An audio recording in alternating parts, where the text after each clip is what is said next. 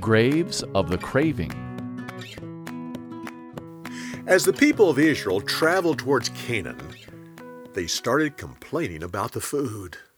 They said, "All we have to eat is this manna. We miss the meat and the fish and the vegetables we had in Egypt."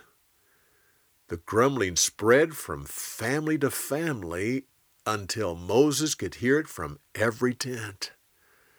In frustration, he prayed, "Oh Lord, what have I done to deserve this heartache? Why have you done this to me?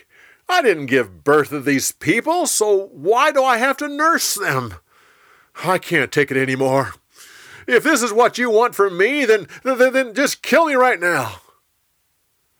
The Lord said to Moses, "Choose 70 men from the people and bring them to me.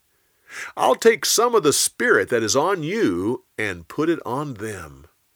They'll help you bear the burden of the people." He also said, "Tell the people to prepare themselves. Tomorrow they'll have meat to eat. They keep craving, longing for Egypt, so they'll eat meat until they're totally sick of it." Moses went and told the people this, and then he called the 70 leaders to come before the Lord. When they arrived, only 68 men were there. 2 of them were still back in the camp. The Lord took some of the Spirit that was on Moses and put it on the 70 men, all of them. Immediately the men started prophesying, even the 2 who were still in the camp. Joshua said to Moses, "Tell those 2 men to stop." Moses said, "Oh, Joshua, don't be jealous for me.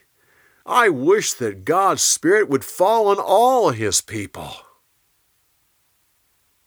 The next day, the Lord sent a wind that blew quail in from the sea. They dropped down to about 3 feet off the ground and covered an area in all directions as far as a man could walk in a day. People went out and caught them. They worked all day and into the night. The person who gathered the smallest amount of quail still gathered 33 bushels full. Every family was able to get a large amount of meat for their family. Still, God was angry with them because they longed for Egypt and didn't trust His care for them.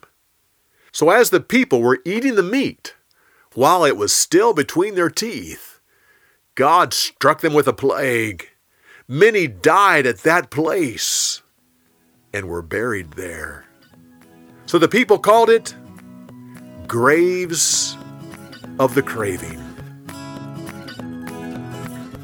For more, go to BibleTelling.org.